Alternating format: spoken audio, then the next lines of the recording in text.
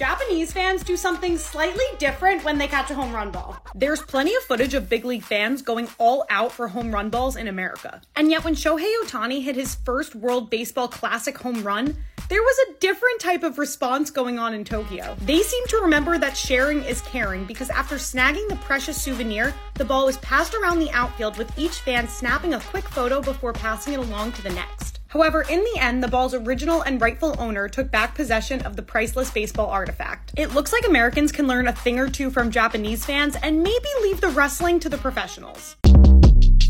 Short Cast Club